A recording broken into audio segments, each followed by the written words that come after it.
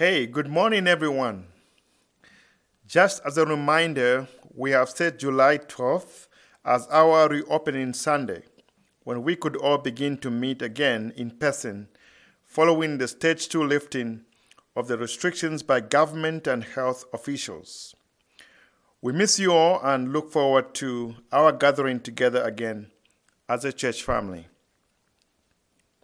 A big thank you to Dan Woodard for sharing his story last Sunday.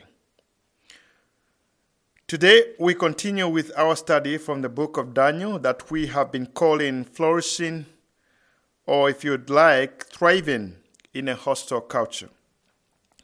The book of Daniel illustrates for us how to pay allegiance to God and seek to honor Him as a people of character and conviction in a world that is hostile to our faith. So far in our study, we have gleaned a few lessons from the faith of Daniel with his friends Hananiah, Mishael, and Azariah, who made a commitment not to defile themselves with the delicacies from the king's table in Daniel chapter 1.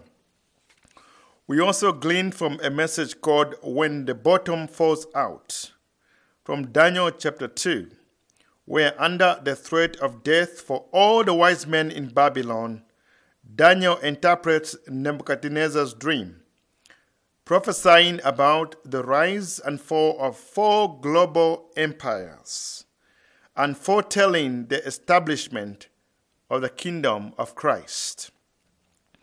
We also learned from the subject Rooting for the Underdog from Daniel chapter 3, where we saw the faith of Shadrach, Meshach, and Abednego in action. They refused to worship an idol image that Nebuchadnezzar had built. We saw how they were thrown into a burning fiery furnace as a result, and how God protected them from being consumed. Then we moved on to chapter 4, where we explored the subject, the desolation of pride, focusing on Nebuchadnezzar's second dream and its fulfillment, which confirmed to us that pride comes before the fall and that the Most High God rules among the kingdoms of men. Which brings us to Daniel chapter 5. In every language, there is a collection of wise sayings. They offer advice about how to live and also convey some underlying ideas, principles, convictions, and values of a given culture or society. These sayings are called idioms or proverbs if they are longer. We use idioms every day, and sometimes without even realizing that what we are saying is illogical and meaningless, without the implied and widely accepted meaning behind it. For example, let's see if you can see the idioms in the following sentences. First, she was a bit under the weather, but still decided to go to work anyway. The phrase under the weather is an idiom, meaning she was feeling slightly unwell. How about this one? I'm just going to grab a bite first, and then I will come over to your place. The phrase grab a bite is an idiom, meaning getting something to eat. Some idioms are specific to a local culture.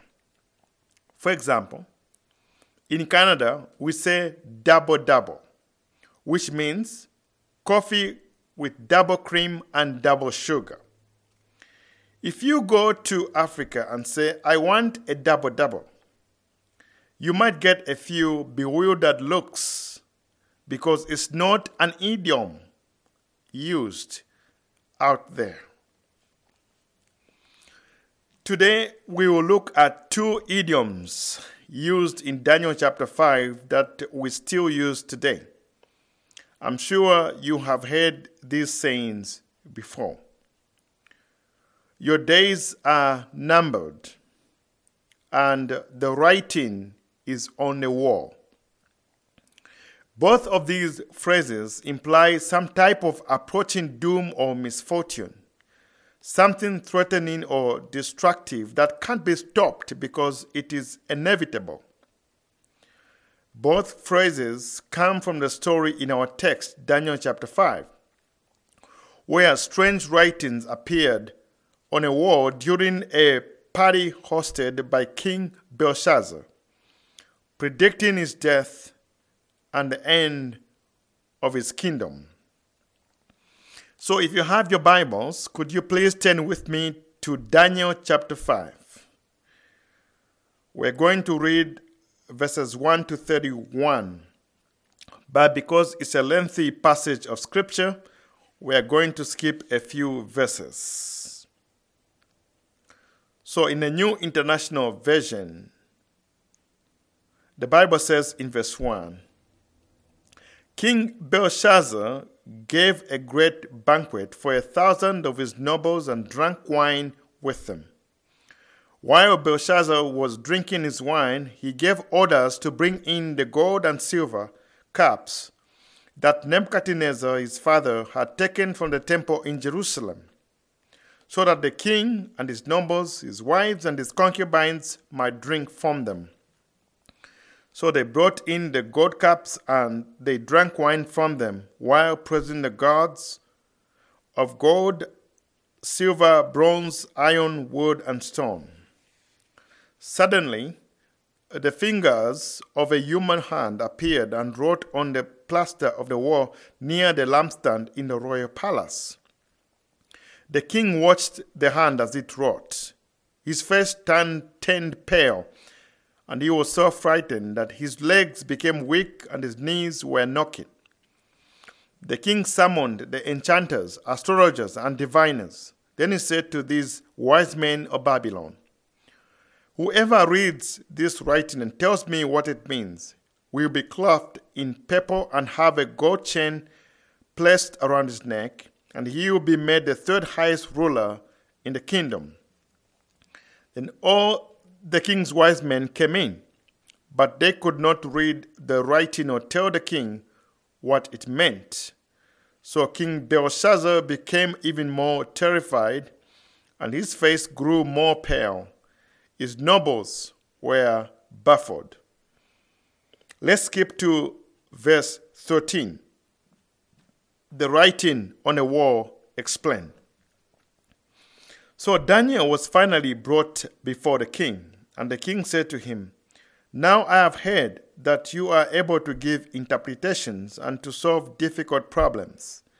If you can read this writing and tell me what it means, you will be clothed in purple and have a gold chain placed around your neck, and you will be made the third highest ruler in the kingdom." Then Daniel answered the king, "You may keep your gifts for yourself and give your rewards to someone else. Nevertheless, I will read the writing for the king and tell him what it means." Verse 18. "Your Majesty, the Most High God gave your father Nebuchadnezzar sovereignty and greatness and glory and splendor. Because of the high position he gave him, all the nations and peoples of every language dreaded and feared him. Those the king wanted to put to death, he put to death. Those he wanted to spare, he spared. Those he wanted to promote, he promoted. And those he wanted to humble, he humbled. But when his heart became arrogant and hardened with pride, he was deposed from his royal throne and stripped of his glory. He was driven away from people and given the mind of an animal. He lived with the wild donkeys and ate grass like the ox, and his body was drenched with the dew of heaven until he acknowledged that the Most High God is sovereign over all kingdoms on earth and sets over them anyone he wishes. But you, Belshazzar, his son, have not humbled yourself, though you knew all this. Instead, you have set yourself up against the Lord of heaven. You had the cups from his temple brought to you, and you and your nobles, your wives, and your concubines drank wine from them. You praised the gods of silver, gold, bronze, iron, wood, and stone, which cannot see or hear or understand. But you did not honor the God who holds in his hand your life and all your ways. Therefore, he sent the hand that wrote this inscription. This is the inscription that was written in Aramaic. Mane mane tekel peres. Here is what these words mean. Many, God has numbered the days of your reign and brought it to an end. Tekel, you have been weighed on the scales and found wanting. Peres, your kingdom is divided and given to the Medes and Persians. Verse 29, then at Belshazzar's command, Daniel was clothed in purple, and a gold chain was placed around his neck, and he was proclaimed the third highest ruler in the kingdom. That very night, Belshazzar, king of Babylon, was slain, and Darius the Mede took over the kingdom at the age of 62. May the Lord add a blessing to the reading of his word this morning. Let's pray. Father God, thank you for your love, your grace, and your mercy. May you now bless our time in your word and unlock the scriptures for our understanding with conviction. May we be edified, rebuked, and corrected, so that we may be thoroughly equipped for works of service and righteous living on this journey of faith to your glory. In the mighty name of Jesus, we have prayed. Amen. The message that I'm going to share this morning is entitled Divine Graffiti. Divine Graffiti. Graffiti is a form of visual communication made on public walls or other surfaces and have been used in history to communicate various ideas, from political dissent to love messages to purely artistic endeavors. Graffiti ranges from simple written words to elaborate wall paintings and has existed since ancient times, with examples dating back to ancient Egypt, ancient Greece, and the Roman Empire. It's now 539 BC. Nebuchadnezzar had already died 20 to 30 years prior, in 562 BC, after a 43-year reign. The head of gold will soon be replaced with the chest and arms of silver. He was succeeded by his son Evil-Merodach, who, according to 2 Kings 25, verse 27, released Joachim, king of Judah, from prison and gave him a seat of honor in Babylon. After 2 years, Merodach was assassinated by Nerigelisa, his brother-in-law, who in turn died 4 years later in 556 BC, leaving the throne to his infant son, Labash-Madak, who was soon deposed by a priestly revolution. So, Nabonidus, a former priest under Nebuchadnezzar, was made king in 556 BC. He was more interested in scholarly and religious pursuits, so he appointed his son Belshazzar as co-ruler of Babylon in 550 BC and as second in command, which explains why he offered Daniel only the third position in the kingdom. In Daniel chapter 1, verse 1 to 5, King Belshazzar gave a great banquet for 1,000 of his nobles and drank wine with them. While Belshazzar was drinking his wine, he gave orders to bring in the gold and silver cups that Nebuchadnezzar his father had taken from the temple in Jerusalem. And the king and his entourage drank themselves drunk on wine and praised the gods of gold, silver, bronze, iron, wood, and stone. Suddenly, the fingers of a human hand appeared and wrote on the plaster of the wall near the lampstand in the royal palace. The king watched the hand as it wrote. His face turned pale, and he was so frightened that his legs became weak and his knees were knocking. So the king summoned the wise men in Babylon, but they could not interpret the graffiti on the wall written by a mysterious hand. So the king finally called Daniel in, and here's what he had to say in a nutshell. I knew Nebuchadnezzar, and you are no Nebuchadnezzar. He was a much greater king, and God took him down because of his pride. He is going to do the same to you. Then Daniel gave his interpretation of the inscription, which brings us to the graffiti and its meaning. The mysterious graffiti on the wall was Mene, Mene, Tekel, Upharsin. Mene meaning God has numbered your kingdom and your time is up. The repetition is only for emphasis. Tekel meaning you have been weighed in the balances and found wanting. In other words, you have not measured up to God's standard of righteousness. Upharsin, plural of perils, meaning your kingdom is divided and given to the Medes and the Persians.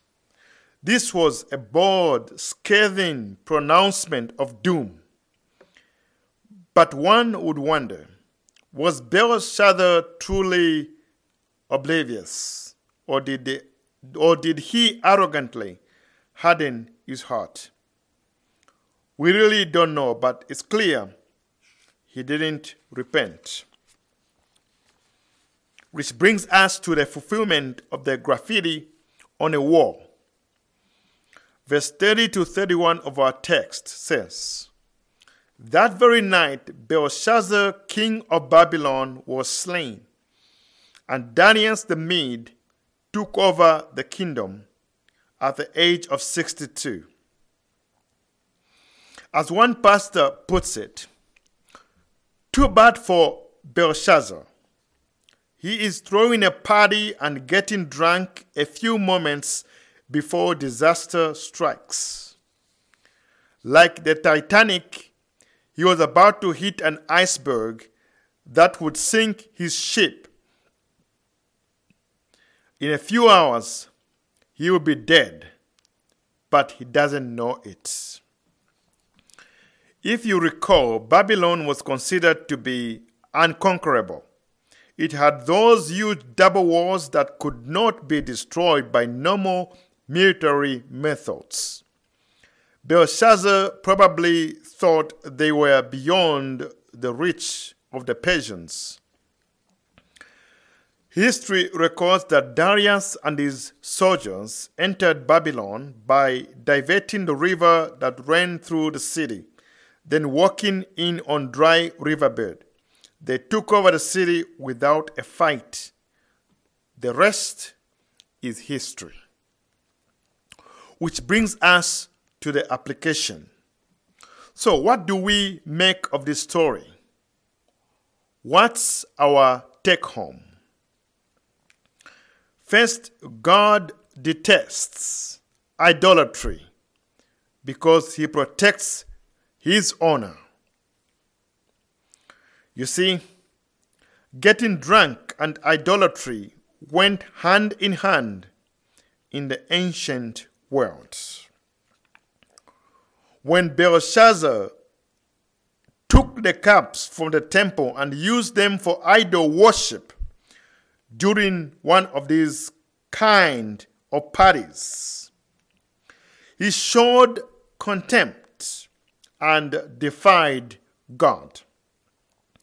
And he faced dire consequences because he took sacred objects and used them for sensual, unholy purposes. But the question is, what do we learn from this? When we desecrate what God has set apart for holy purposes, when we share His glory with another, when we give the kind of allegiance that should be given to God alone to idols, we face dire consequences. God wants us to honor Him, obey Him, and to put Him first in our lives. Since your body is the temple of the Holy Spirit, you are God's vessel, God's instrument. But the question is, are you desecrating God's vessel with worldliness? Are you involved with immorality? Are you corrupting God's vessel with evil? If so, your days are numbered, because the writing is on the wall for evil doers, except for grace. 1 Corinthians chapter 6, verse 19 to 20 says, "Do you not know that your bodies are temples of the Holy Spirit, who is in you, whom you have received from God? You are not your own. You were bought at a price. Therefore, honor God with your bodies as instruments of righteousness." Which brings us to our second take-home. Secular wisdom is absolutely inadequate for life and godliness. Secular wisdom is absolutely inadequate for life and godliness. 3 times in the first 5 chapters of Daniel, the wisest men in the land were summoned by the king to tell him the truth which had been divinely revealed.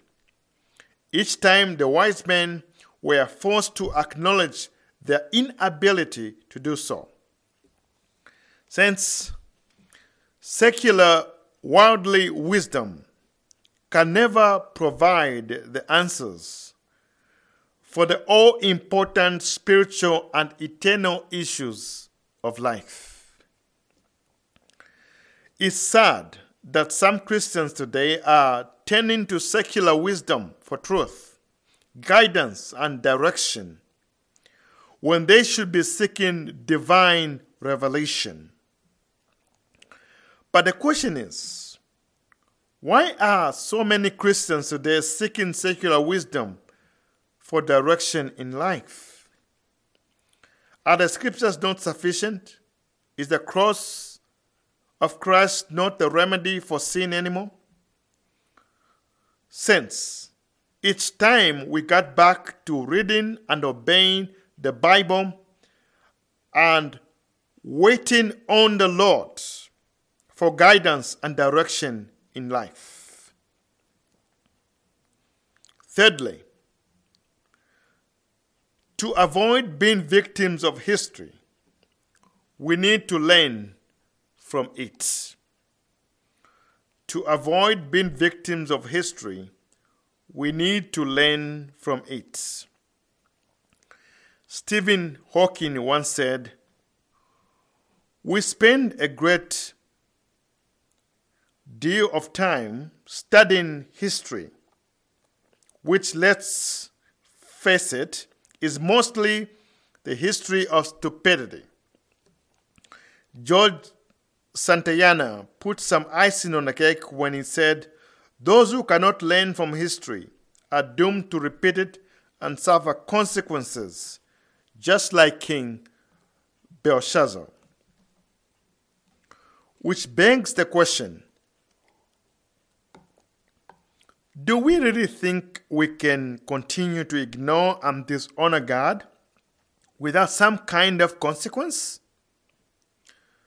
Belshazzar scorned the lessons of history and refused to repent. He should have built on the lessons learned by Nebuchadnezzar, but he chose to ignore history. Similarly, there is a deceptive arrogance today in our culture. We think we are smarter than the previous generations. We have tossed godly values out the window and redefined truth, morality, and sin. We disdain God's word as irrelevant to us. In our foolishness, we are merely repeating the damaging mistakes of the past instead of learning from them. Beloved, the accounts in the Bible are not just great stories of great lives, but they are examples and illustrations of written warnings for us. You find that in 1 Corinthians chapter 10, verse 11.